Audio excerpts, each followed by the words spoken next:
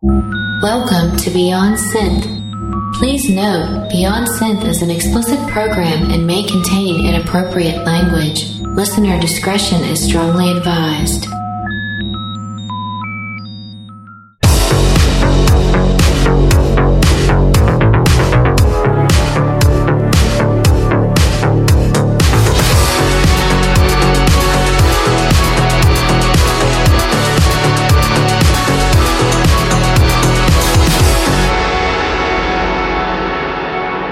Hey there, welcome to the show. My name is Andy Last, and you are listening to Beyond Synth, episode 53.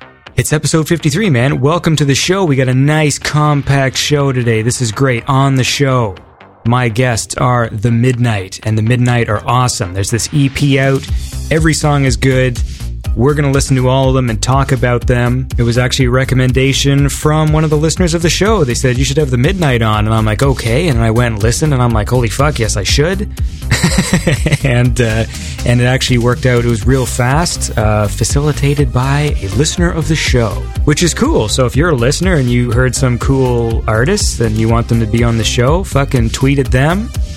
Tweet at me and say you should have them on the show, and if they want to be, then it just syncs up beautifully, and it saves me time from doing the work myself, which is always a plus, because I'd rather not do any work myself. Beyond Synth is on Thursdays at 8 p.m. Eastern Standard Time, and that is on Power 85, power85.com. You can follow Power 85 on Twitter, that is at Power 85. 8 p.m. Thursday nights. Okay? Eastern Standard Time. Fuck! Alright. Listen. Let's listen to a song. We'll get through this. Yeah, it's gonna be one of those shows.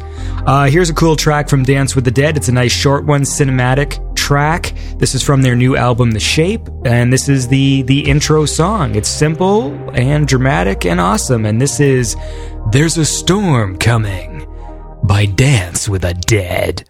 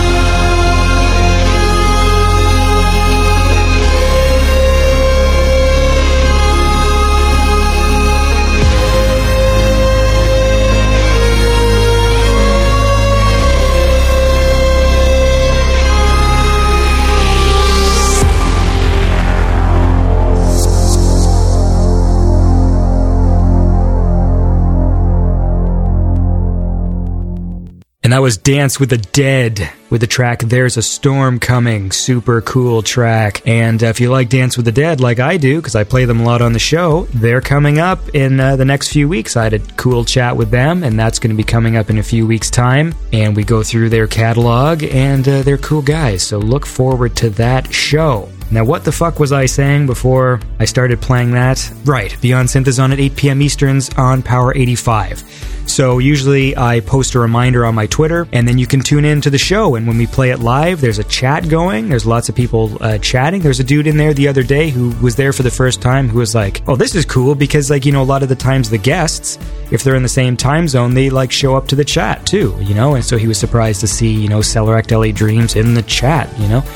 And that's the way it works, you know? The guests don't always show up, but sometimes they do. I do, but no one cares if I'm there. And if you like the cool synth music, don't forget to tune in to Project Friday, which is every Friday night, hosted by Steve Gilson. It's a cool playlist of awesome synth music. He scours the globe looking for cool music, and he plays it on his show. And I also do that here, but we also do a lot of talking on this show, so sometimes that's not everybody's bag. I'm terrible at supporting my own program, because whenever I talk about it in the show, like, you should tune into my show, I always sell it like you're not going to like it, which is not the way I should do it. I should be like one of those bold, confident people, you know? Just like, tune into Beyond Synth because it's fucking awesome and you're going to like it, so shut up. Did I say we got the midnight coming up? We do. And we had a great chat, actually, and of course it devolved into a lot of nerdy things, Star Wars and James Bond, but dude, if you haven't checked out their tracks, I mean, you're going to hear them all today, but go out and support it, because it's really good stuff. And also, we're starting the, I mentioned it many episodes ago, if you want guests on the show, okay, you listen to the show and you're always asking me, hey, have so-and-so on the show, blah, blah, blah. A lot of times some of those people don't want to do the show, but maybe you can help out as fans of the show to encourage them. You know, maybe they don't know about it or whatever. So I'm starting my Tweet at Meech campaign. If you want Mitch Murder on the show, tweet at him and say, hey, Mitch Murder, you should do Beyond Synth. All right? I don't even know if his English is that great, to be honest with you. I'm assuming it is. They're clever over there, where he lives, wherever that is. And so I'm starting the Tweet at Meech campaign, right? So here's what you do. You tweet at Meech. That's Mitch Murder. I forget his Twitter handle, but if you're a fan of this show, you're probably already a fan of Mitch Murder. And just say, hey, fucking tweet...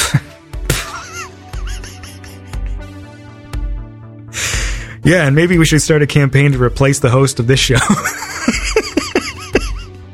All right, listen.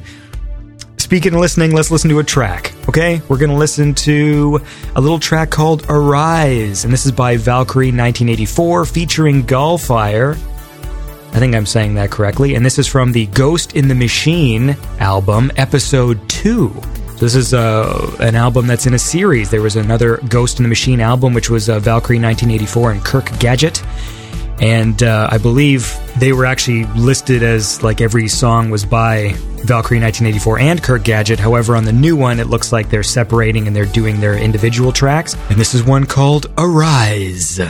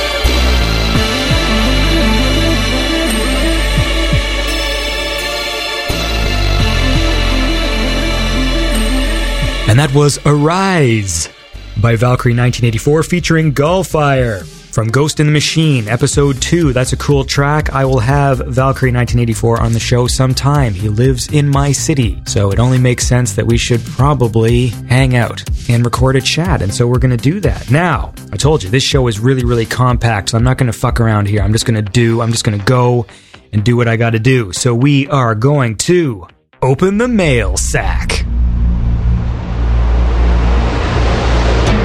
Faithful listeners writing to the show, hoping that your note gets picked from us. All right, and this is the mail sack, everyone's favorite mail thing, where listeners send in mail, and I'm going to read some now. So this is a message from Arjen, and Arjen says, I think I'm saying that correctly. I hope I am. Arjen, I think you've written to the show before, right? Sure you have. He says, okay, I should preface this because I'm going to be doing like an arcade review series on the show. I keep talking about it and I haven't done it yet, but I'm going to play old arcade games and like do reviews and stuff. And Arjen says, I have 2 mail sack brawler recommendations for you and your son. Dungeons & Dragons Chronicles of Mystara Collection by Capcom and Double Dragon Neo. I've been playing both recently with my son, he is 4, and had a great time. The soundtrack for Double Dragon Neo is by Jake Kaufman, is amazing as well. And he posts the link to the Mango Tango track off the Double Dragon album. And then he says Dungeons & Dragons was a PlayStation Plus game at some point, so you might already have it in your collection. Greetings, Arjen. Well, guess what, Arjen? I'm way fucking ahead of you, buddy. So, I completely agree with you. And yes, I do have them on PlayStation because it was PlayStation Plus, but I did play them years ago when I went through and it had like a crazy MAME, and by multiple arcade machine emulator. When I discovered it and when I discovered those games, they're really cool arcade brawlers because they're more detailed. You have like an inventory system and stuff, and the graphics are great, and there's like 6 characters you can be, and they're really cool games. So yes, I will. Once I start playing the arcade games and doing reviews, I think I'm actually going to avoid the games that are typically really good because I kind of want to find hidden gems, but obviously I'm going to enjoy myself a lot more if I actually play good ones, and these ones are great. And Double Dragon, like the new one, I really liked. And I really like the soundtrack, and I've actually covered that exact song that you sent in before. In Season 1 of Beyond Synth, I did an episode with Sunglasses Kid and Hoo Ha where we were talking about some of our favorite tracks, and this was the track I mentioned. And I reached out to Jake Kaufman to be on the show, and I don't think he cared about that too much, but he did give me permission to play the song, and I did. And it's a great song. And I think Jake Kaufman is another guy I'm going to hound in the future to be on the show, and maybe he probably doesn't want to do it. No one actually wants to do it. It's a stupid show. I mean, again, here I am, great at selling my own program. But yes, Arjen, thank you for your email, and I totally agree with you. Those are both excellent picks. And now, let's listen to a song. And I'm going to preface this. Sometimes people send me tracks. I really want to support them. I really appreciate what they're doing, but it's tricky. And the 2 genres that are really tricky for me are horror music and ambient music. The reason being, those are just tricky songs to play in like a music show environment. You know, like we're sitting there having fun banter and doing fun segments and stuff.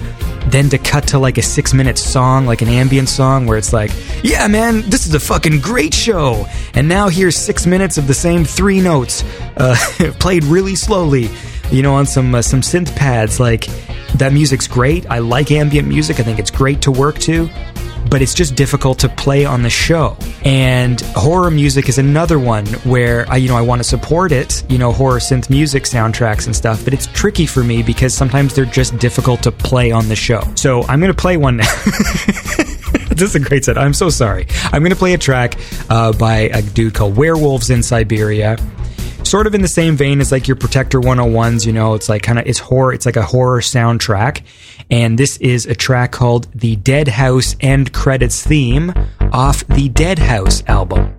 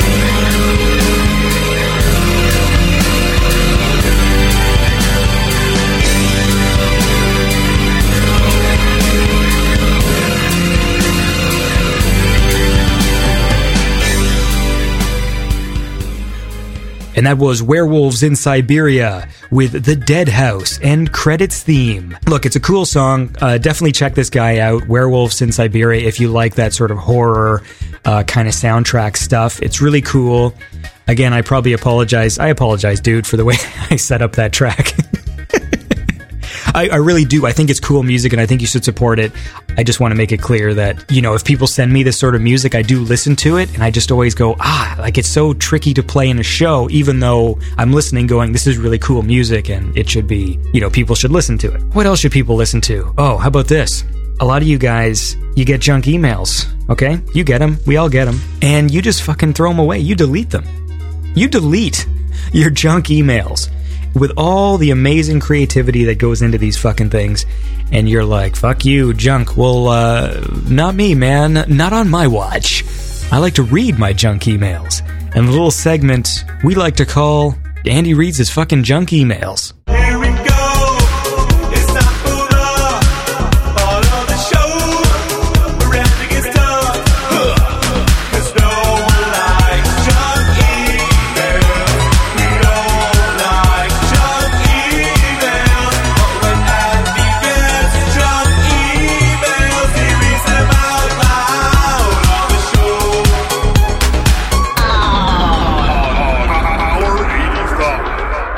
This email is titled, My Good Friend. My name is Henry Addo. I'm a newly promoted branch manager of a bank here in Ghana, West Africa. I feel not quite safe discussing this business with you through this internet method. Why? Because this transaction is very important business and must be treated confidential. Though using this medium of internet has been greatly abused, I still chose to reach you through it because it still remains the fastest medium of communication. I got your information during my search through the internet. So what I love about this is, you know, a lot of times in these junk emails, they will actually name where they work and then give it the initials so that it sounds official. You know, they'll be like, we're from the, you know, the National Bank of Fuckheads, and then it's like the NBFH or whatever, you know.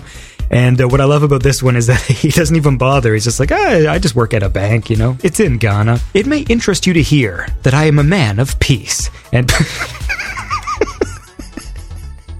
okay. It may interest you to hear that I am a man of peace and don't want problems.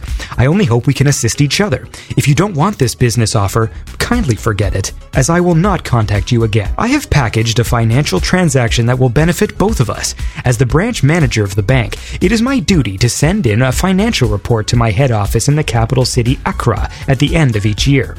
In the course of last year, 2015, end-of-year report, I discovered that my branch, in which I am the manager, made excess profit of $7,500,000, which my head office are not aware of and will never be aware of, because what bank keeps track of its money? I have since planned this fund in a sundry account. As an officer of the bank, I cannot be directly linked to this money.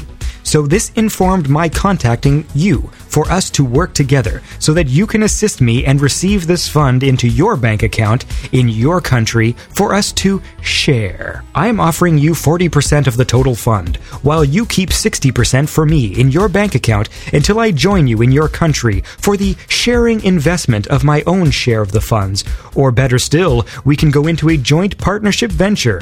I will appreciate it very much. Who does... I just love the idea of approaching a complete stranger after saying at the beginning of the email that you can't trust finding information on the internet, but you're only doing it because it's the fastest way to contact somebody, and you found this guy's name randomly on the internet, and then you're willing to share $7.5 million US, and then be like, hey, we could also be partners. Like, and please do treat this information as top secret, as I can afford to lose my job with the bank. We shall go over the details once I receive your urgent response. Thanks for your understanding. I will be waiting for your response. Sincerely, Henry Addo. I like Henry Addo. He sounds sincere. This actually email has pretty good English, which is a huge surprise, because most of the time they're written in fucking jumbled nonsense. But I'm going to tell you, and this is really important, I'm not doing the show anymore. I didn't want to tell you guys this way, but the fact of the matter is, I have $7.5 million US in a sundry account at an unnamed bank in Ghana, and I'm gonna fucking take the chance, man. Because I don't know about you guys, but I am a fucking venture capitalist, and when some stranger emails me from across the world with a business opportunity like this, I can't refuse. So fuck Beyond Synth, and fuck you people. In the meantime, let's listen to a great track by a cool guy called Dan Terminus, and this is Photon Carnage.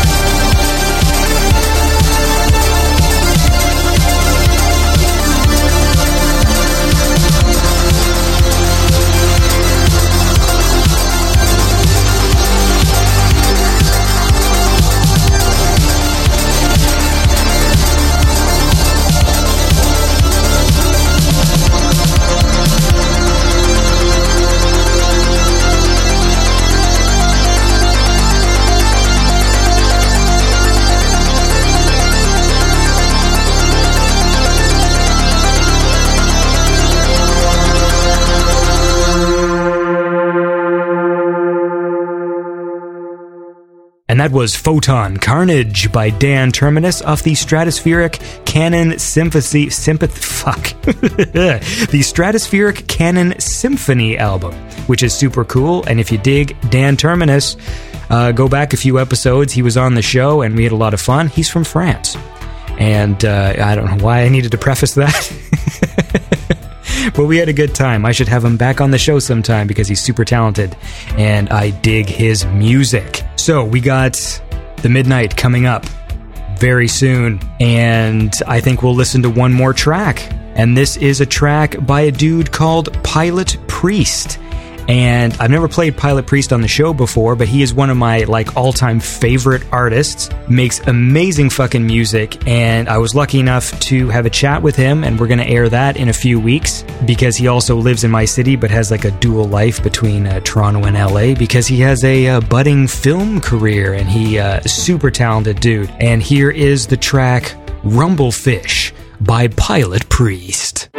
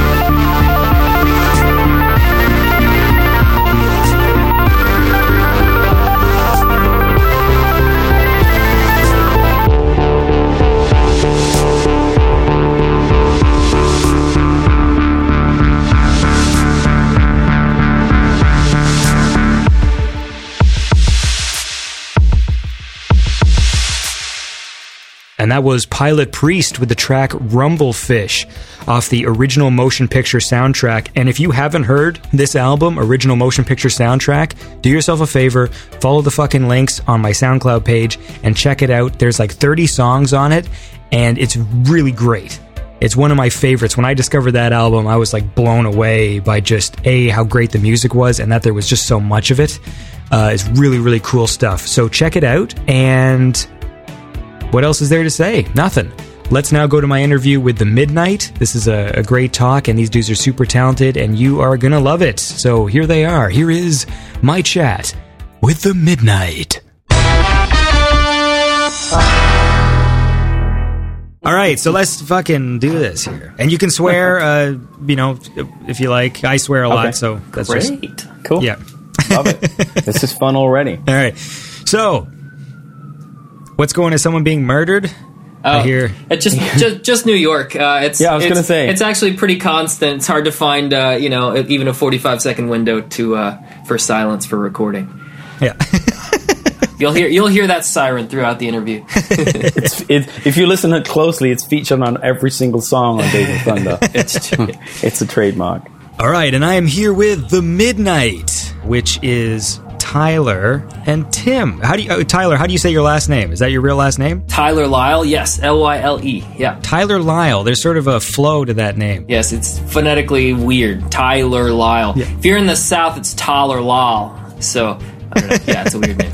And of course, Tim, how do you say your last name? McEwen? McEwen. Yeah, it's Scottish. Explain your background, Tim. I'm from Denmark originally. I'm born and raised in Denmark. My dad is Scottish, but moved to Denmark like 45 years ago or something. So he's been there for a while. So I'm born and raised in Denmark. So that's why the Scottish last name. But I live in Los Angeles. I lived in England for a while. This is why my accent is all messed up. When we first started talking, because I don't actually know too much about you guys, and so I was trying to place your accent, and I'm just like, what? I wasn't expecting you to sound like that. So I don't even know where I'm from anymore. I'm like, what? But I live in Los Angeles, and that's where me and Tyler met.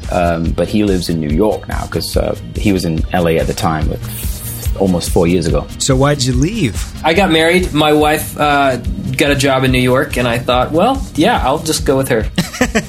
Yeah, I miss LA. LA's great. I lived there for about 4.5 years. So where were you from originally? Originally, I'm from the outer suburbs of Atlanta, Georgia. So how are you feeling about the weather then? You've had quite a little shift. Yeah, it's been pretty shitty. Not as shitty as Toronto right now, though, it seems. You guys have it a little bit worse. Last winter was atrocious and horrible, and that was my first winter outside of Southern California for a while. So I was very bitter about everything. But I feel better now. The winter has been kind of a slow go this time, and I've been much happier. So talk to me then about The Midnight. So you guys met in LA. Why did you meet? You want to take this one, Tim? Well, it was a publisher that set us up for a session because we're both songwriters and we produce and write for other artists as well as Tyler has always been an artist and put out stuff under his own name and written for other artists, and I have been producing for and writing for other artists for a long time as well. So we were set up as just kind of a regular session to write for someone else, and then I remember Googling his name right before the session. I was like, oh, this guy's awesome, and I love the lyrics, and this is great.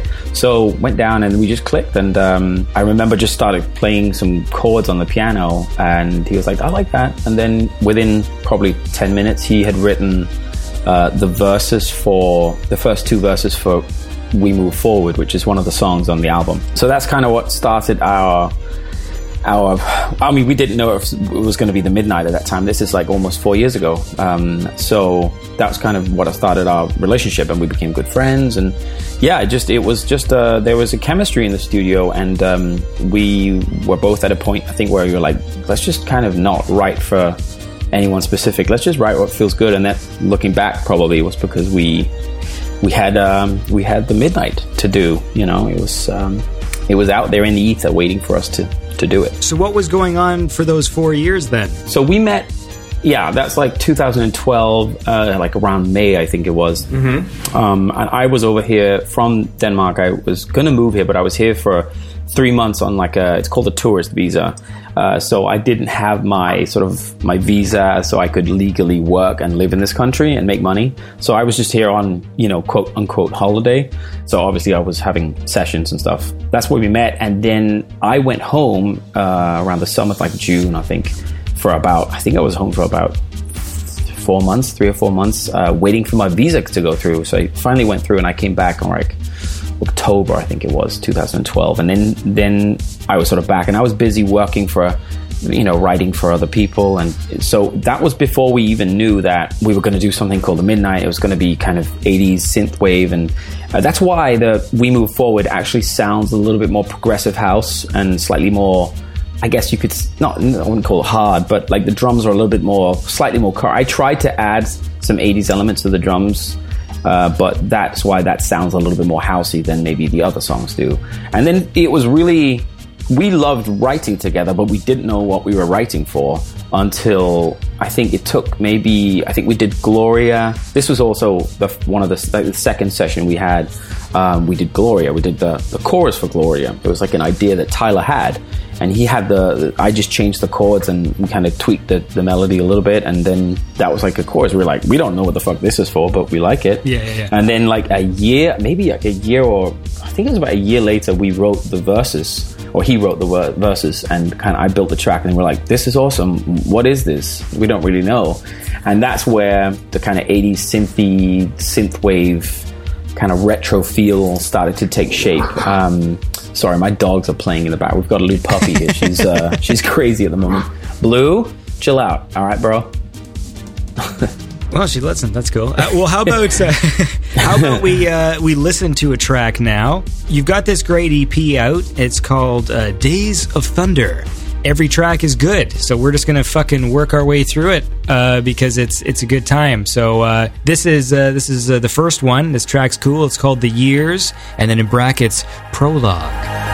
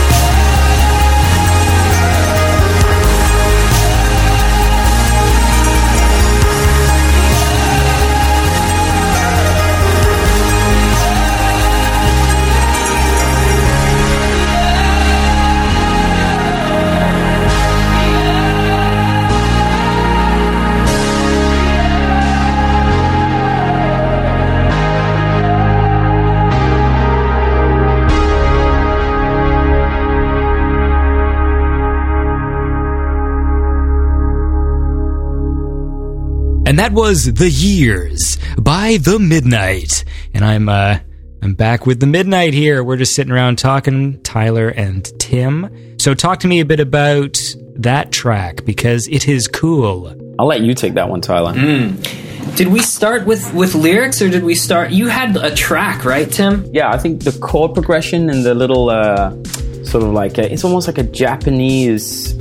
Or like the bagpipey kind of... Yeah. Yeah, I had like a rough idea, and then basically I played for Tyler, and you basically took it and run with it. Yeah, it's kind of a weird song. That's why we call it the prologue. There's no real chorus. It's just kind of an AAA format. But yeah, I mean, really, it's a song about my wife. We moved in together in Santa Monica in, I guess, 2012, and a lot of the lyrical content is just sort of about us meeting, and yeah, that's where that came from. Well, that's cute. So who does the singing? Yeah, that's me. That's Tyler. Okay. So what exactly is that? So you're writing together, then once you start actually producing the songs, what is the collaborative process? Like, what are you both bringing to it? Tim is the producer, and I am generally the writer and singer. So Tim, what sort of magic do you perform? I just press record and put a lot of auto-tune, and then I go and drink coffee and go to sleep. And then I download a bunch of loops. That's how I roll, bitches.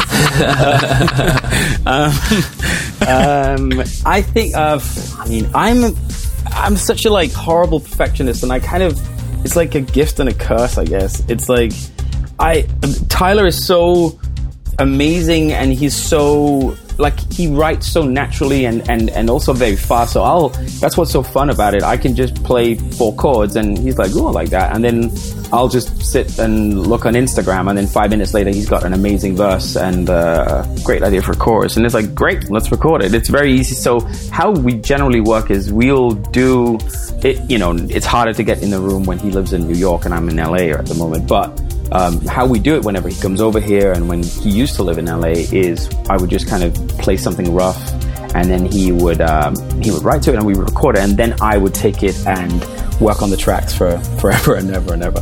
But it's that's kind of how that's how I like to work, in the sense that I generally, like, sometimes I'll send him a little, like, an early version of a track, like, oh, what do you think about this idea? And it won't be very fleshed out. It could just be like 16 bars, or it could be just a loop with a few synths, but just kind of like the vibe is there, and he, like, if he feels it and he's down, then we take it and he'll write to it, and I might have a few ideas for melodies or tweaks and stuff, but really the way I like is we record the vocals and I get to kind of play with it.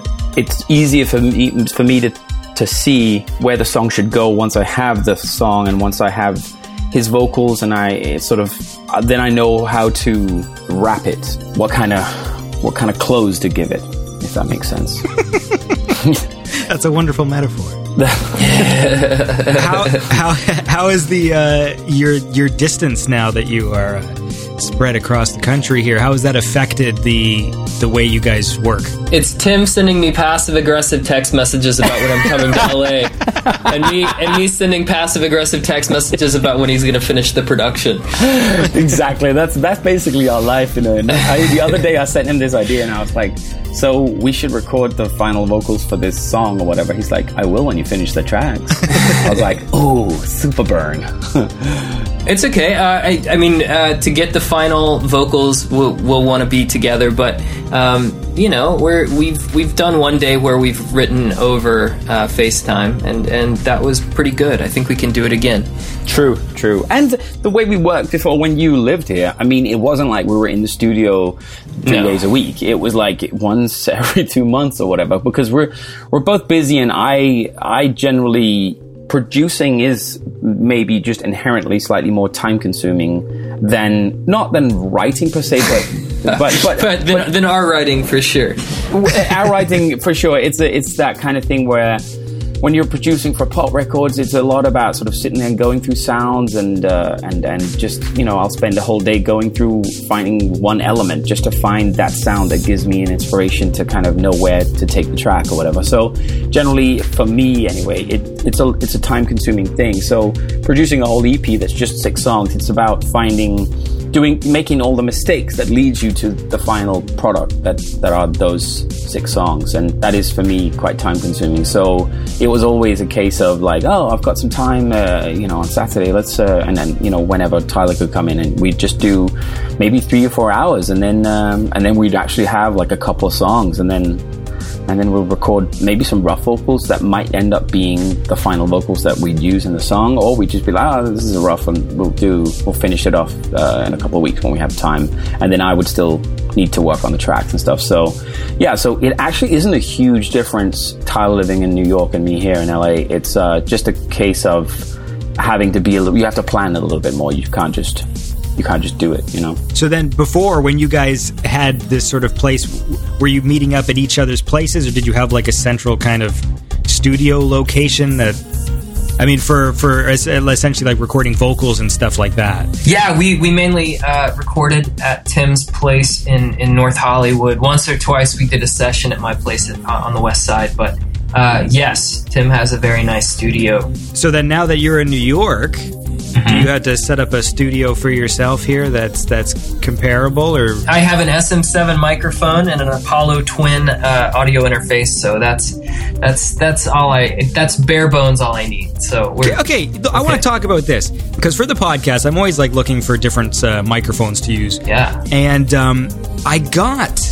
And I returned it, and I maybe this will sound like sacrilege, but I did get the SM7B. All right. Mm-hmm. And everyone says it's the fucking best mic ever made, and Michael Jackson, and blah blah blah. Mm-hmm. That's the selling point of that microphone. So what is up with that fucking microphone? Because like, it's a dynamic microphone, but it requires so much preamp. Yeah, that's true. And so there's like this hidden cost with it. Like I don't have like a huge budget for recording.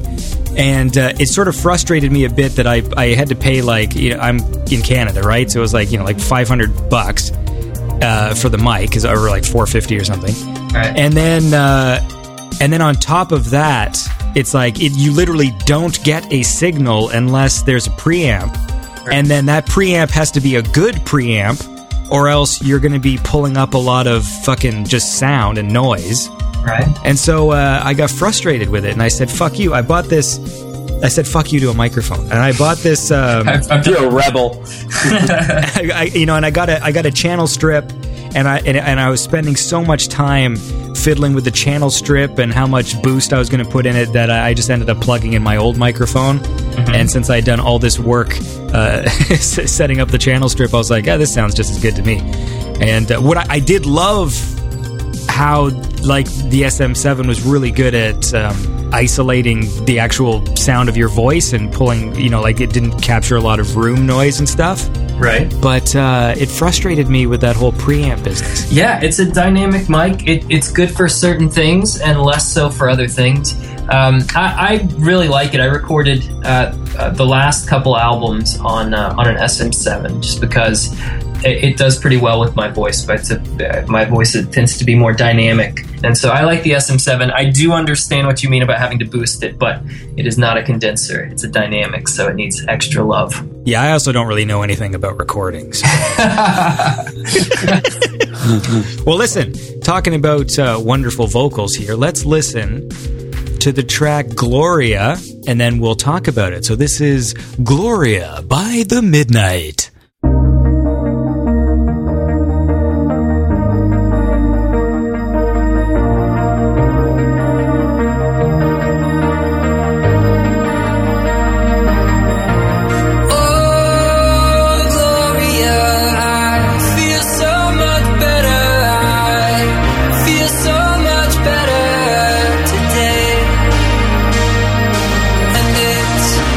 Not the drugs and it's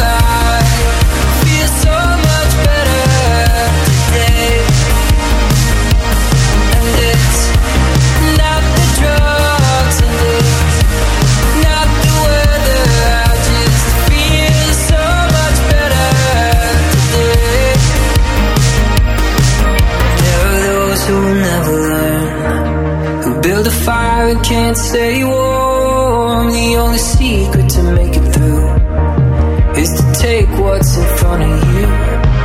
The fear of death and the thrill is sweet, and all the lights in front of me. Drive till the coast is clear, faster till it disappears.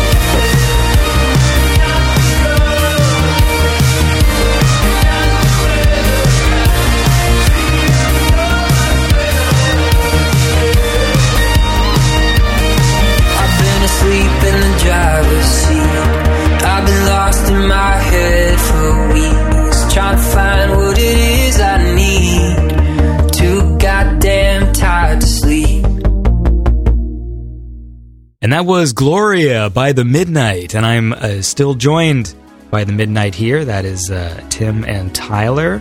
So talk to me about this track, man. It's good. It's got a catchy hook. Who is Gloria?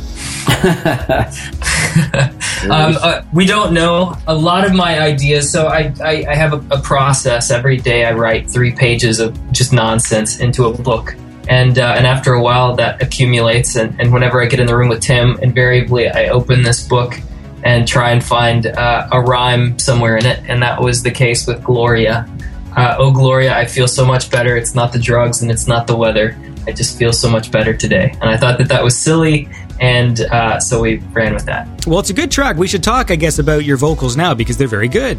Oh. You got a good voice. It's nice and clean and clear. And it helps the catchy hooks. I'm not really very good at using musical jargon to describe things I like. I usually just say I like them. But, cool. Because people were sending me tweets, they're saying like, oh, have The Midnight on. Oh, that's cool. That's not the first time that's happened, because I think even Arcade High told me that like last year. He's like, you got to listen to The Midnight. I'm all right, fine. Cool. And then I did, and I was like, oh shit, like this is fucking really good. Like the production's really good, and the vocals are really good, and they're catchy songs. Like I said before, like this Days of Thunder EP, it's like... it's all good. That's good to hear. Thank you. Do you do vocal exercises? I do when I'm on tour because it puts just a very specific kind of strain on your voice. But usually, no. I should be doing vocal exercises every day, but I don't. You knew that thing that Andy Serkis did when he played Gollum, where he had to like drink honey all day, or like warmed up honey solution to help your throat? Yeah, that was on the rider for the last tour. Throat coat. I drank it every night. Was that an actual thing? Yeah.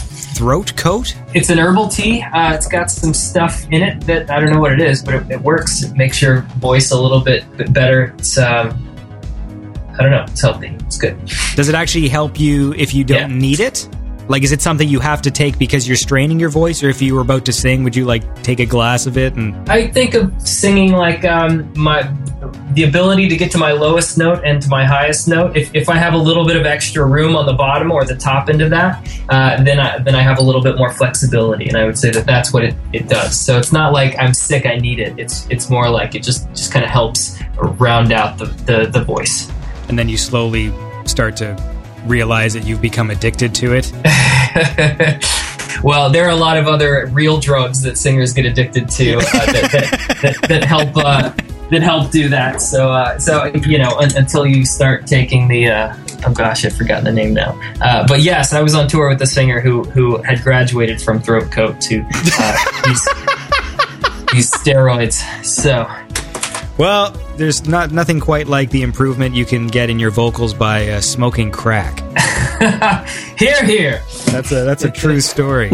So when you say you're going on tour, I mean, what are you doing? Who's this with? So Tim and I are both professional musicians. I am a sort of a singer, songwriter, folk guy naturally. When I was in LA, I wrote a lot more pop songs for my publishing company. But yeah, I'm like an alt country Americana singer-songwriter kind of dude, and I released an album last year called The Native Genius of Desert Plants, and I toured for about 6 months on it, and now I'm back in the bedroom writing more songs.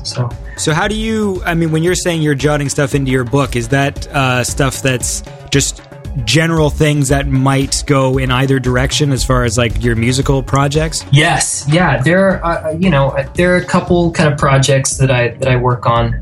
The Midnight being one of them. The Midnight's kind of a special way of writing songs. It's very visual. Instead of telling a narrative like I try to in some of my other songs that are a little more like alt country leaning. The Midnight is just an excuse for me to kind of get into visceral images. How about you, Tim? What do you mean? Just how you doing? No, what's up? No, same question, because you guys both have these sort of like kind of side things going on, or this is the side thing to your main thing going on. So talk to me about what you do. Totally. Now I know what you mean. So really, this is what I would love to be my main thing. You know, what pays my bills is kind of writing and producing for other people, for, you know, pop artists and stuff, which I love. I'm a huge, I listen to all kinds of stuff, but I've always had an affinity for 80s music and grew up listening to Phil Collins, and Toto is one of my favorite bands, and Police and all that stuff, Michael McDonald. But I also grew up listening to James Taylor and Pat Metheny and Rage Against the Machine and Blackstreet. And so I don't really have any genre I don't like to listen to. But The Midnight is definitely where I feel I can completely be myself and be free and kind of not, you know, all the things you can't get away with when you're producing a Jason Derulo record. You can do that. I can do that with The Midnight. So that was really my mantra. I had to really, with this first EP, I had to really, every time I was like, "Ooh, is that too much?" I was like, you know what? Every time I'm thinking, is that too over the top? Then I'm going to add 50% more of whatever it is I'm doing. That was my key. I wanted it to also be very clear about what it was, and that's maybe going back to your previous questions about what were you doing for 4 years since you met 4 years ago. That kind of it took a few years just to kind of, we had a few songs and we kept writing new things, and it took a while for me to figure out what is this? How do I package this thing that we are? And then we only found the name right before we put out the EP, I think. So it took a while to just, you know, for everything to come together and all the elements to really come together, and that we both knew what it was, and I kind of knew how to produce the songs and what it was. So that's why I love this. I would love to do that full time. I still love producing pop records and all that stuff, but I would love this to be my main thing. Well, that's what I love about the 80s sound is just that there's no irony, And you can so there's this level where That's I mean true. when I use the word cheesy, I don't actually use that as a negative, because some No. things to me can be they're cheesy awesome. Like that's Oh, yeah. my sort of my metric. And that's what I always love about this sort of this type of music is just that there's just no irony, and definitely with you guys it's just the songs are really sort of they're big and they're bold, and that's why I like him. It's good stuff to listen to and kind of dance around and shit. I'm too cool for that. I just sort of sit in a chair, mostly staring forward. But it is fucking wicked stuff. Thank you.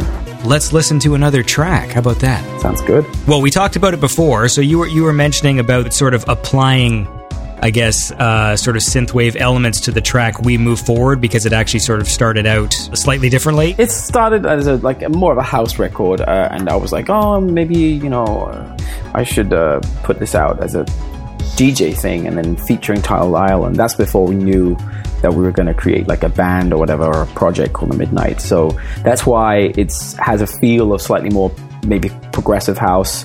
So yeah, I just tried to apply a few more retro elements to it. Especially the kick drum has a bit more of a clicky sound than it did originally, and little things like that. Well, let's check it out, man. This is "We Move Forward" by The Midnight.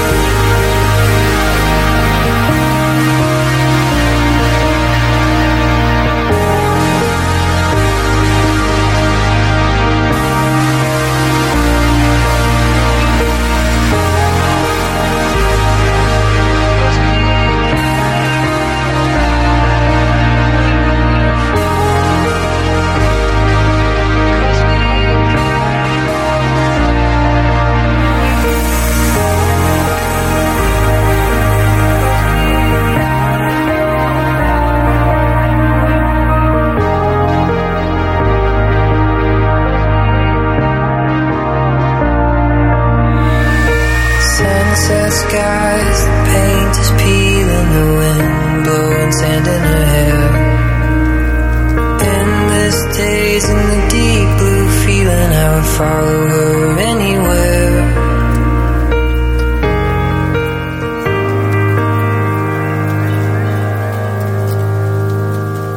And that was We Move Forward by The Midnight, and we're still here chatting. Tim McEwen, Tyler Lyle, talented dudes who have come together to, there you go, some fucking, I don't know what I'm doing sometimes, but that's Neither do we.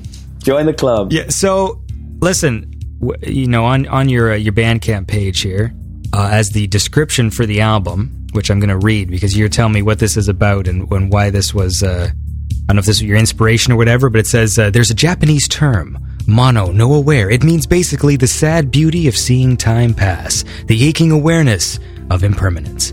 You have the best trailer voice, by the way. So what was this? Was this something that sort of, was this on your mind during like the writing process, or was this sort of like, hey, this quote fits nicely with what we've already done? Or Yeah, it was the second one. This quote fits nicely to what we've already done. Yeah, I'm one of those introverted nerd people that read a lot of things, and yeah, the pathos of things and empathy towards things. That's what Mono No Aware is. I just read a cool article, and it's been in the back of my head, and when it was time, to put the album up and release it, I just wrote that pretty quickly, and that was just sort of sitting on the top of my brain at the time. But I think it's right. I think that it's about nostalgia, and it's about seeing the difference between point A and point B. And I think that's what our project's about. It fits. Yeah, I think it fit. It encapsulated it beautifully. And Tyler's good with these kind of little, whimsical notions of, like you'll come up with some poetic little line. I was like, where did this come from? But he's a true poet. I don't watch TV. Just kidding. I do. So what are you guys doing on your downtime, man? A lot of drugs. Yeah? Just a lot of crack cocaine. A lot of throat coat? yeah. Throat coat Crack with cocaine, some added crack AKA cocaine. throat coat. Good. That's good. I'm using that. Yeah, what do you do in your free time, Tim? You know what, guys? This is so embarrassing. Well, it's not embarrassing. It's just that it's embarrassing that how late to the game I am. I'm not a big gamer, and I don't have a PlayStation or whatever. I kind of tend to just like watching other people play because I'm just too lazy. But I discovered that the Grand Theft Auto games, Vice City, the one that kind of has an 80s look to it, that came out in like 2002, I think, it exists for the iPhone.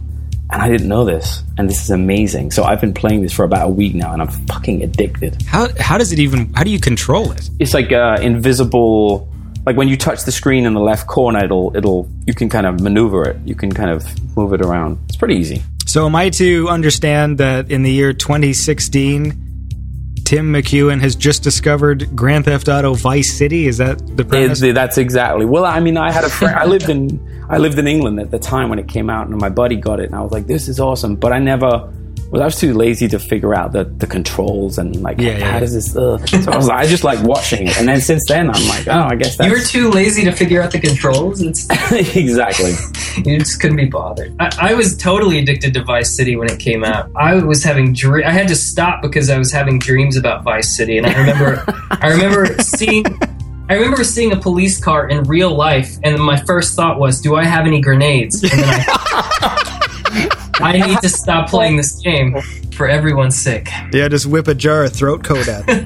Hey, yeah. How about you, Tyler? What are you doing these days? What do I do? Besides not flying to LA and recording vocals for me. Yeah, my wife has a corporate job in Midtown, and she works long hours, and so I'm trying to do this this songwriting thing. I have a subscription service where I write and record 3 or 4 songs a month, and reading and taking little walks when the weather is nice. I really don't have that many hobbies here in New York. I go to a movie every now and then. Wait, hold on. What do you mean? You have a subscription service and you write and record 3 songs a month? What does that mean? It's called The Secret Lair. I've got a Bandcamp, tylerlyle.bandcamp.com, and I put out an EP every month for the year of 2016. So that's cool. That's what I'm usually working on. Well, that's cool. Yeah. Tim, I got a silly question for you.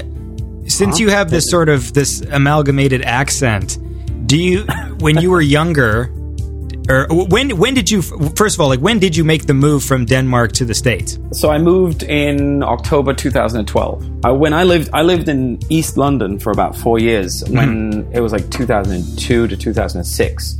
So when I came home to Denmark after having spent 4 years in England, in London, I was much more, I sounded like an East End gangster, I guess, a little bit.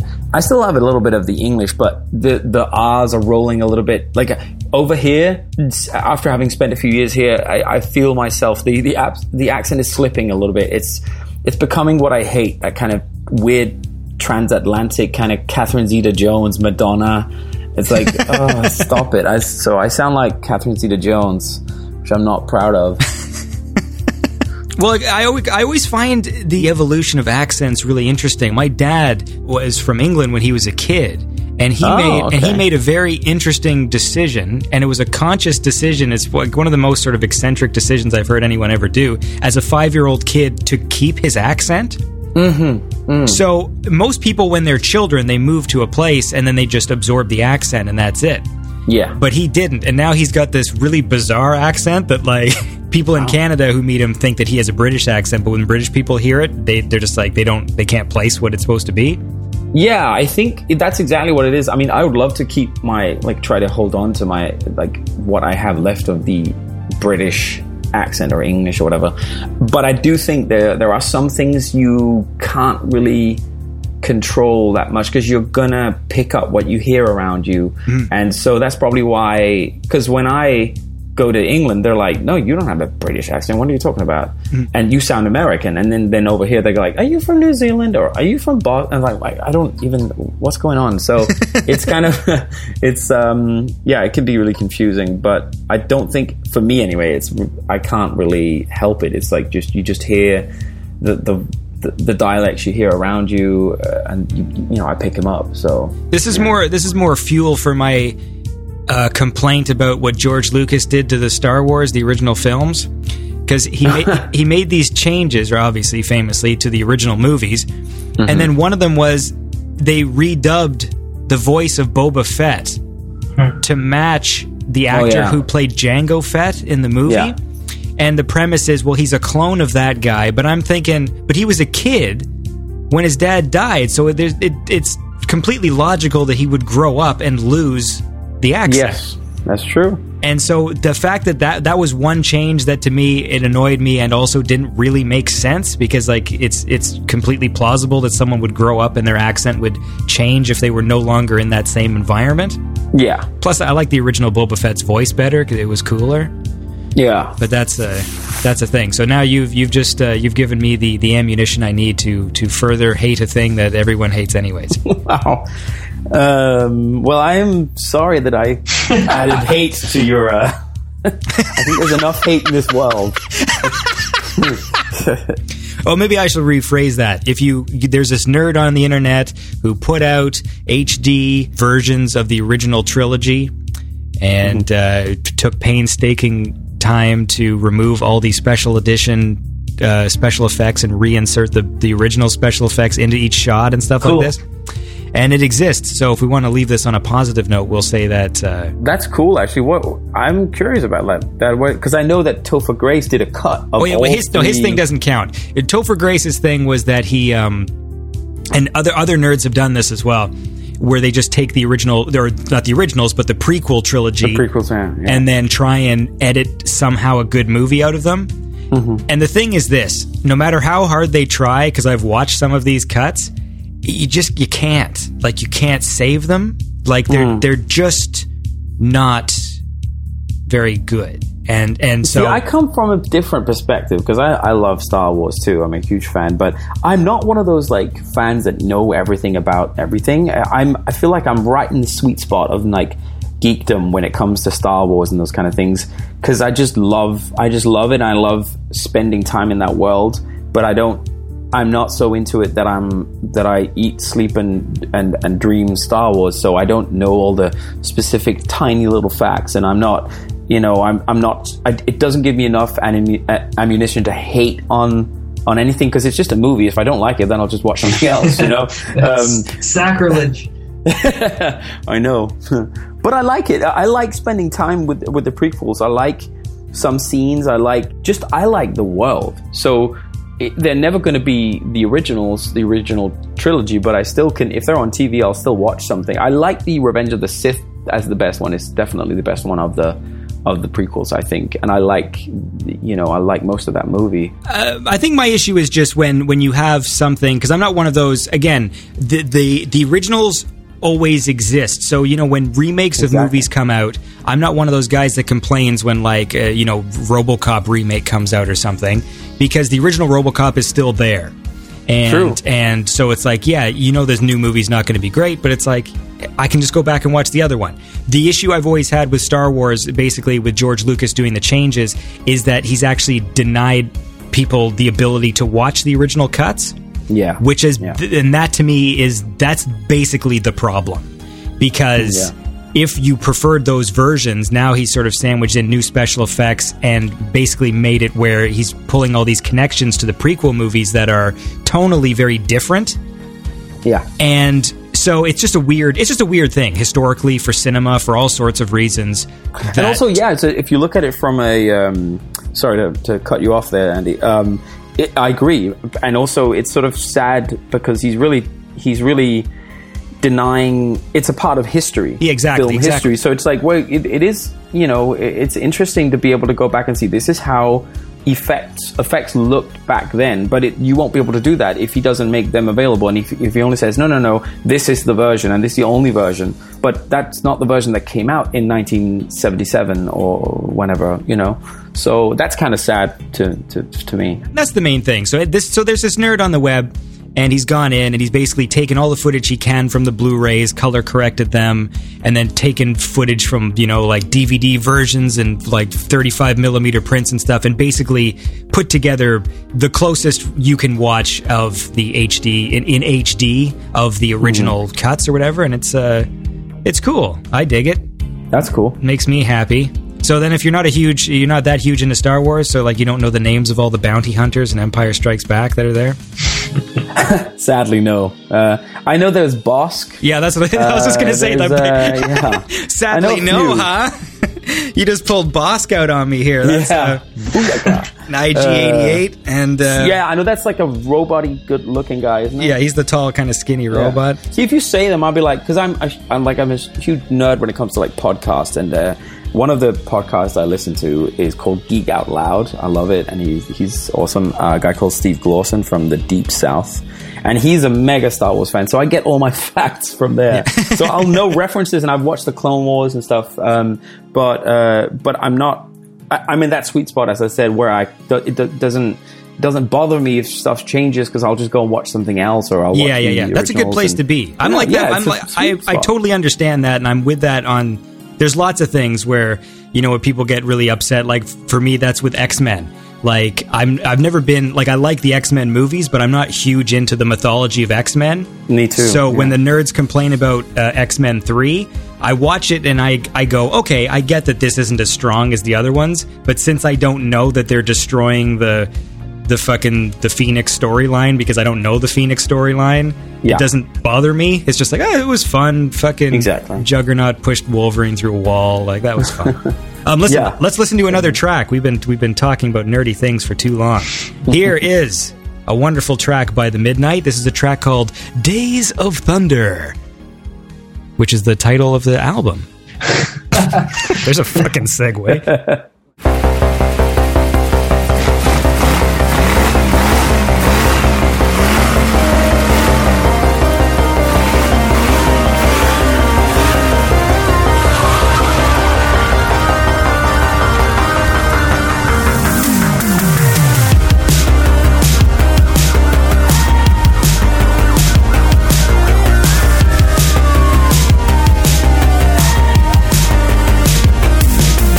Love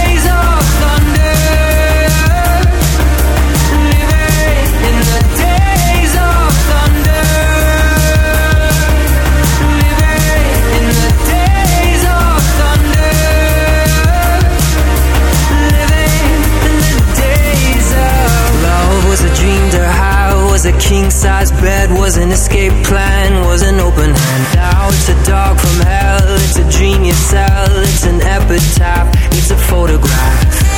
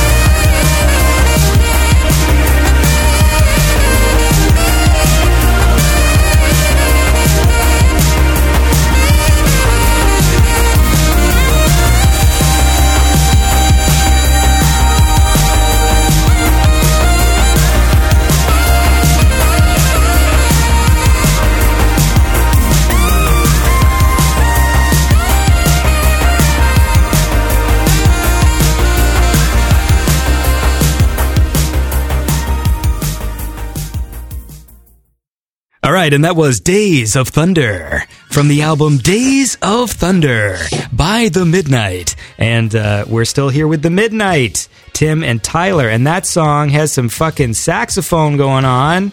Yeah. Who's playing the sax? This is my buddy from Denmark. He's an amazing musician. He's called Thomas Edinger, and he's incredible. And I just reached. He was in LA recording for another Danish act that's actually doing quite well in the States at the moment, called Lucas Graham, and they were in the same studio complex as me. And I was like, "Hey, bro!" So he was in LA for a couple of days, and we were going to catch up. And I was like, "Do you have time to come in and lay some saxophone down on this track I have?" And so we spent a couple of hours trying to come up with. I knew I wanted some kind of saxophone lick there, and I didn't know exactly how it went. So we spent a good while trying to come up with the right lick, and then I just kind of, honestly, the last part where it kind of goes into this solo part, that's just one take. Like, the guy's incredible. So I just did a bunch of takes with him, and then I just took, I think I took one of those takes, and it was just that was a solo, and it sounded incredible. Yeah. So he's amazing, and he will be on the next EP as well. Ooh, exciting tease. Yeah. EP or album. It might be a full-length album, actually. Ooh, even more exciting tease. Mm-hmm. Well, that's cool. So, Tyler. Yes.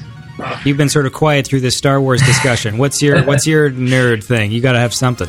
I grew up watching Star Wars. I like Star Wars a lot. You know, I read half of Heir to the Empire, or whatever the book was, when I was like 12. And Now it doesn't even count. And now it doesn't even count. The universe. Yeah, it's called Legends or something like that, isn't it? It's called, like, they changed the term for the expanded universe. It's called something else now. Is it called Legends or is it called? For me, when it comes to certain nerdy things, if it's a movie franchise for me, it's only the movies that really count. Mm-hmm. Even when I'm a huge nerd about something. So, for instance, like, I'm a big Doctor Who fan. Right. And to me, it's a television show. And so even though I'm this big fan of it, I never really got into reading the novels or the comics or the books or whatever, because to me, it's just like, it's the show. Like, that's the only thing that really counts to me or is, you know, quote unquote canon. Right. And I've always felt the same way about Star Wars as well. Like, even when I watch the cartoons, like my son watches Clone Wars and stuff like that, I watch it and I'm like, okay, but to me, in my head, it's like, but this doesn't really happen because this is Right. these are cartoon characters. Like, these aren't the same, even though they're the same characters, and technically it's like, this is what happened to Anakin when he met Master Plo Koon, or whatever the fuck the characters' names are. It's Plo Koon, bro. Oh, Tim. I'm sorry. So that's always been a thing with me. So for me, it's like the movies are the only things that count. And because my son watches that show, and it disappoints me a bit that he's getting into this program where the only resolution is watching that third movie, because that's where all the characters are going to die. Right? Like, you know, Dooku and all the other characters who have stupid names that end with the ooh sound. And I remember trying to show my son one of those edits just to, you know, just be like, well, if you like these characters, you might as well see what happens to them. But he didn't care for it, which was really interesting because he's like 5. And he was discerning enough to he's just like, this is stupid, and he turned it off. He didn't like when they were having the lightsaber battle in the volcano. Right. Because it's a little over the top, is what he said to me. That's intense. That's a big... Yeah, he turned to me and he's just like, you buying this, Dad? And I'm like, fuck no. That's fine. Fuck no, son. So how much... sorry, tell me something. Tell me a story. No, I have nothing really to add today. I mean, the Star Wars universe is big, and I'm not a smart nerd. I'm a, sit at home and listen to podcasts nerd. So I only got a little into the Star Wars thing, but I loved, I'm happy that it's, being rebooted and done right, and George Lucas is sad about that. Yeah. That's all. It was a lot of fun. It was a fun movie, man. I saw Deadpool. That was a fun movie. Deadpool was awesome. I enjoyed that a lot. It was a lot of fun. And then I finally got around to watching the latest James Bond movie, which wasn't so fun. Yeah, it was. I had fun when I watched it, and then I haven't had the desire to go back and rewatch it like I did with Skyfall and so many others. Yeah, like, I'm a big James Bond fan. Me too. And I like them all. Like, I will even watch Moonraker, and I just love the cheesiness of them.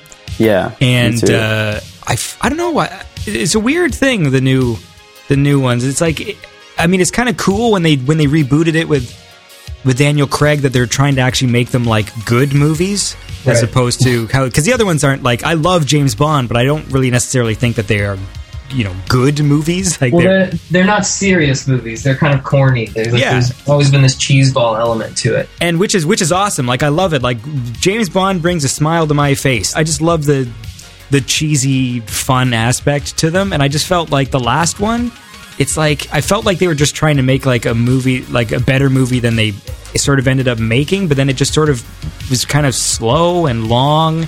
Yeah. And lots of drawn out scenes and not as much action. And I felt Skyfall was the perfect blend of like making a beautiful movie. Like, the cinematography was awesome. Right. The song was great. But it still had a lot of fun, cool action scenes. Yeah. And Casino Royale is a great movie too. Oh yeah, Casino Royale is good. That one actually is. Sorry to cut you off there, because now I'm gonna show you my geek. No, but that one is actually because I've read all the books, and that one is the closest to the book. The books aren't really cheesy kind of fun. They actually are very tonally very much the same as the movie Casino Royale. But they're romantic, but they're very kind of you hear a lot of James Bond's inner thoughts and his thought process, and I love that. It's very sort of internal, And I love that. It's so sick. It's quite dark, but it goes off the rails a little bit in the movies. Oh yeah. But that's the thing too. I mean, even there's only a few where I'm like, okay, like I feel like Pierce Brosnan got saddled with some bad ones. Yeah. But I love GoldenEye. Like I've always really liked GoldenEye, and I think Tomorrow Never Dies is all right. But then, like the next one was boring, and the next one was like the stupidest film ever made. But it's still sometimes fun to watch. The World Is Not Enough. Yes, World Is Not Enough is the one. It's actually got a really fun opening. There's like this boat chase with this chick that's like really over the top. But then that's the one that's, and then it just gets really boring. And they wasted Robert Carlyle.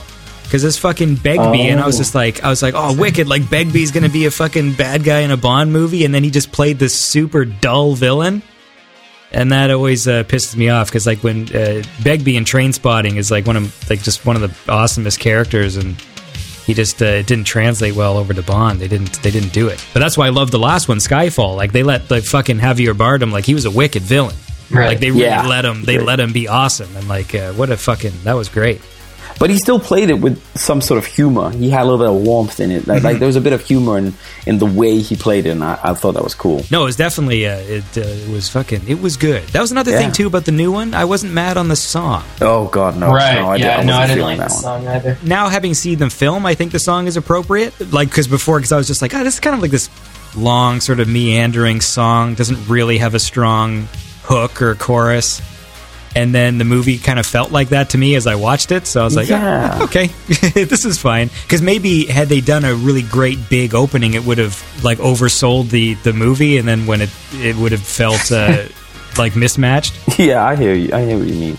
I think about it was a bit of a controversy that they didn't use the title of the film in the song. And I don't know, it's that would be, I was thinking about writing for that. That would be a difficult title to have a song to write for. Yeah, I guess Spectre. How would you do it? I don't know how you do it. I think that what bothers me is sometimes there's these issues where people complain about stuff that they clearly don't maybe have a sense of the history of the franchise or whatever. Because I know that was the thing. Like, well, they didn't use the name of the song. I'm like, well, they've done that before. They've done that. I was going to say that. Nobody does it better. Yeah, exactly. Like it's happened. So it's not that to me. My only issue was just that it just was lacking the energy or something. It was just very, I don't know. But yeah, how would you do Spectre? Like, how do you sing that word and make it work? I don't know. You're the singer here, man. You got to figure it out. Come on, man. I want you. I would change it to whatever the title of the song actually is. What I'm trying to think what rhymes with Spectre. Hector. Sector. Hey, there you go. Mortal Kombat. Sector is not a sexy word to sing. Yeah. No, it's not.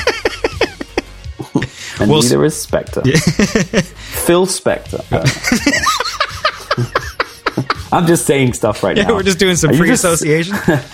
You're just looking at stuff and saying them now. I got this picture of Phil Spector as my desktop wallpaper, so I'm just.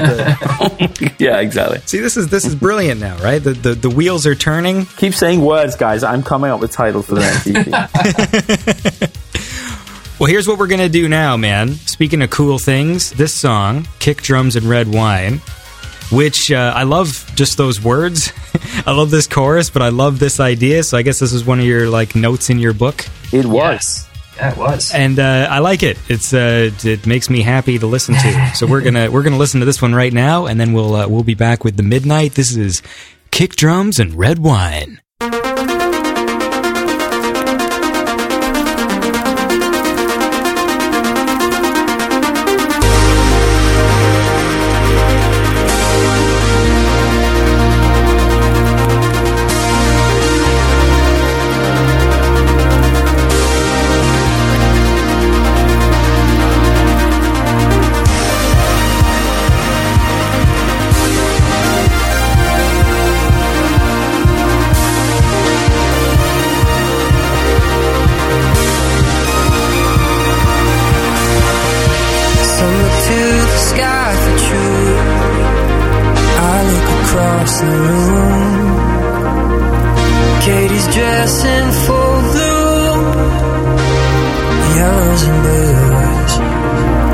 I prefer prefer kick drums and red wine.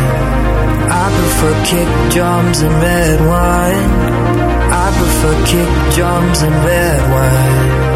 I prefer kick drums and red wine.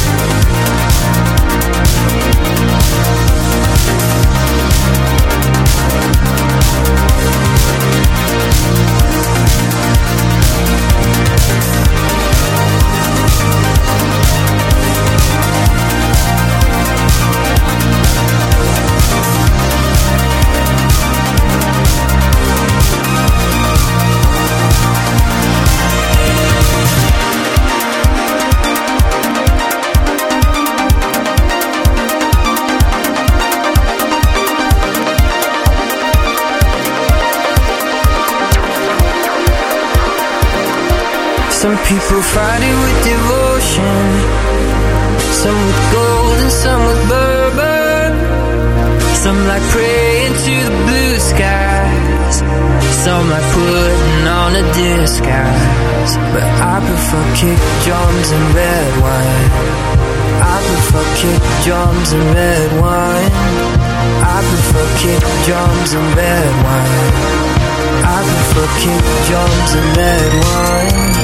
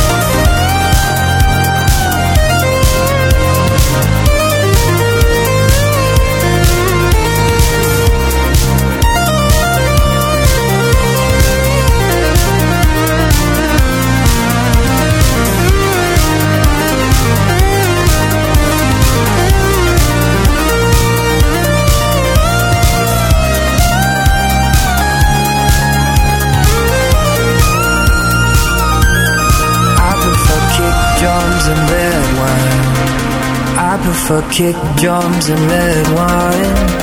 I prefer kick drums and red wine. I prefer kick drums and red wine.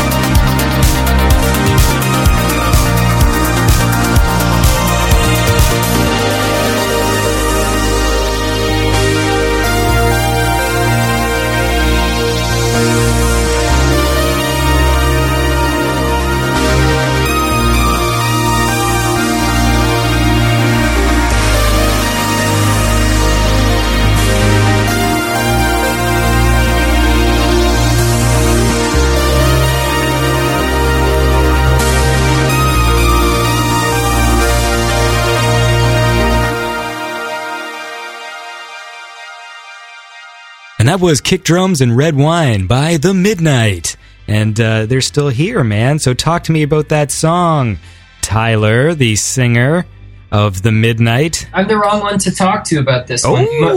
We started with a song, Disco Ball, which I don't think we released, and it wasn't quite right, and Tim just kept fiddling with it until it became a much more musical track, and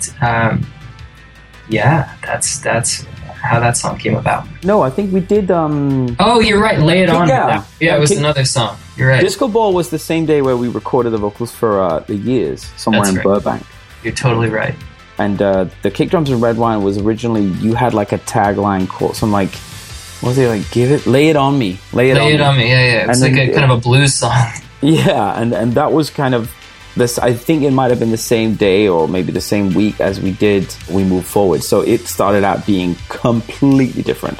And then maybe 2 years down the line, I had sort of done Gloria. We had finished We Move Forward, and then that song has been through about 5 or 6 renditions of versions and different chord progressions, different synths, drum sounds. But it's one of the ones I'm the most satisfied with in terms of like what I'll put on if I'm like, you know, because I sometimes put on my own tracks, not because I'm like digging myself, but because it's like it's fun to kind of go back and go, oh, okay, why did I make that choice? And that was a nice synth, I should use that again. And you sort of overanalyze your own stuff, but it's helpful sometimes. But that's the one I'm most happy about, I think, in terms of the vibe and what I like and stuff. But that was hard to get to. That's kind of a tough one to crack, actually, even though maybe it doesn't sound that way. So how does it work then when you're making all those sort of decisions? Like, how does Final say you both just sort of like vote on it?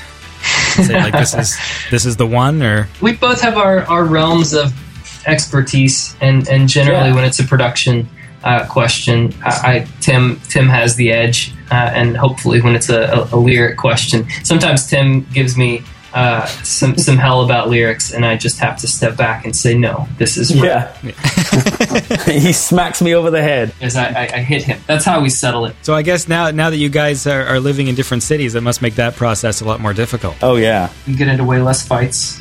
Yeah. I'm less scared of Tyler now.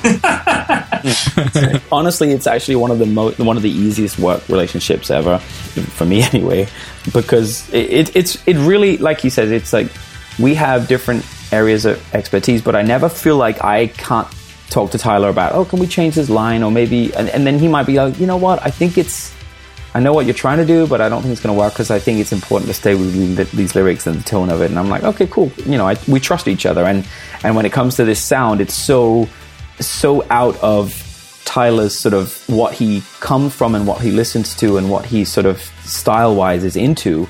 So I feel like he trusts me, and I like working in that way where I get the freedom to really just try all kinds of stuff, and I will always know if something is right. That's why it takes a long time for me to really kind of get there, but I feel like once I get there, I'm 100% sure of all the choices I've made, and then I know it's the best it could be. So and I think Tyler works the same way in terms of if something's right, he knows it, and he's not going to just, you know, bowl over just because some Danish guy tells him to. Yeah. Cool. Well, listen, you happy about it? Did we cover everything? Sure. Yeah, I'm good. Going into this interview, we covered all the Star Wars that you thought was going to be covered. All the Star Wars and James Bond. Did we talk about Deadpool enough? Go ahead. No, I'm just making shitty jokes. Go on.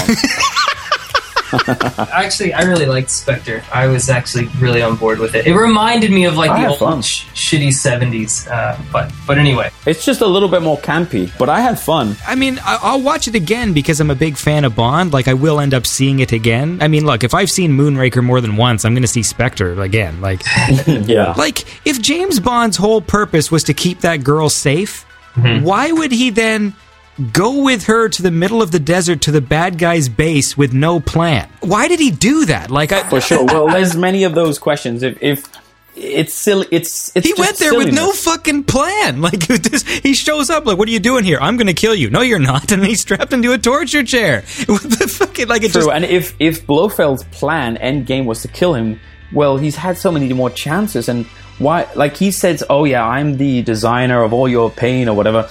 But that's not true, because if you go back to Casino Royale and you've got the Chief, he didn't get to James Bond and kidnap him and torture him because of Blofeld. He wanted his money. That's why, you know, James Bond had his money and he was desperate. He was going to get killed. As much as I love when the villains have those elaborate plans and it is funny, I feel like the fact that Blofeld had more than one is stretching it, because he did the chair thing and then he gets away. And so at that point, I'm like, okay, look, Bond just fucking blew up your base. He got away. You know, you just got to kill this guy. And then he literally gives him another one of those, like, timed explosion traps and leaves. And I'm like, I just didn't buy that he would do it again. Like, literally just keep giving Bond the opportunity to leave. I think the issue is, when you try and make the movies, like when you're trying to raise the bar of like the caliber of the type of film it is, it makes those cheesy elements harder to digest.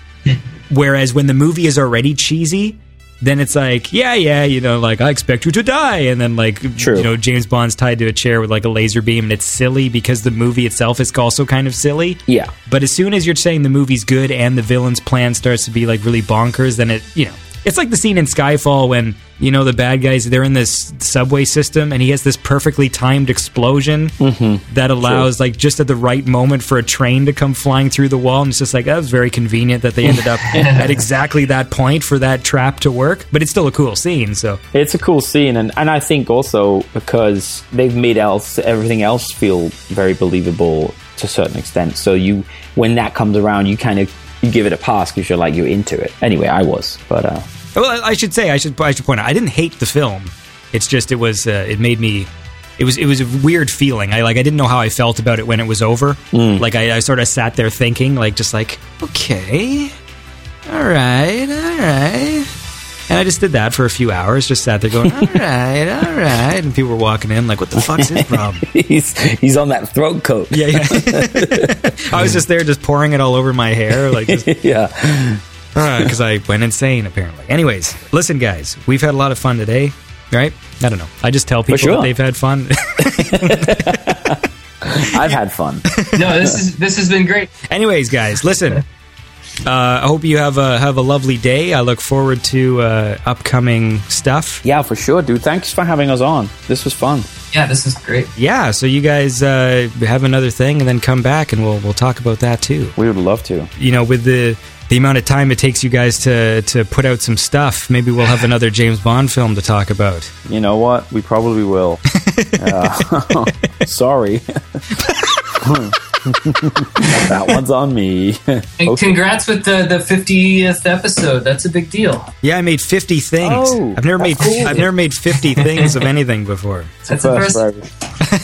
That's awesome, dude. Congrats. Thanks, man. Do you guys want to do like a sign out where you're like, this is Tim from the Midnight saying... We should do, this is Tim, and I'm Tyler, and we're the Midnight. Yeah, we should do that. I've never done that. Here, I got it. Cool. I'm Tyler. And I am Tim. And we're the Midnight.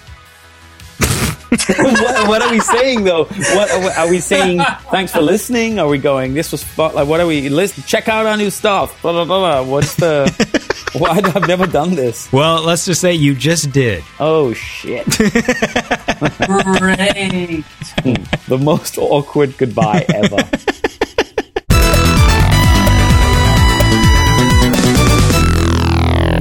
All right, and that was my conversation with the Midnight. And that's the end of the show. I hope you guys had a fun time. I hope you enjoyed yourselves this week. And tune in to the show next week, man. Lots of fun stuff planned. I'm actually really, you know what? I'm super stoked about this season. I think this is going to be like the best season of Beyond Synth. It's already pretty fun. And I've already had a lot of cool people on. And I know for a fact that I've got the next few weeks are all, you know, like fun guests and entertaining shows with great music. So I'm happy about it, dudes. And dudettes. So thanks for listening, and I will catch you guys next week. I'm still looking for a catchphrase, so if you have one, please send one in. This isn't like a Comedy Bang Bang situation where it's going to be different every week. If someone sends me a good catchphrase, I'll just use it because I don't care. I'm lazy, as I mentioned before. Somebody did send me a catchphrase, and this was from Andy Mania, and he says, "Until next week, take it easy, and if you can't take it easy, take it hard." I don't care for it, but I I'll say it this week because he did send it in. So, Andamania, this closing catchphrase is for you. Until next week, take it easy. And if you can't take it easy, take it hard. My name's Andy Last, and you've been listening to Beyond Synth. Andy Last, coming up fast, breaking all the rules with this podcast. I'm already fine, music all night, Beyond Synth, on fire. Metro, on the Metro, this is essential. We can let you run away. Beyond Synth, the will make change. Yes, that it's all there, you know.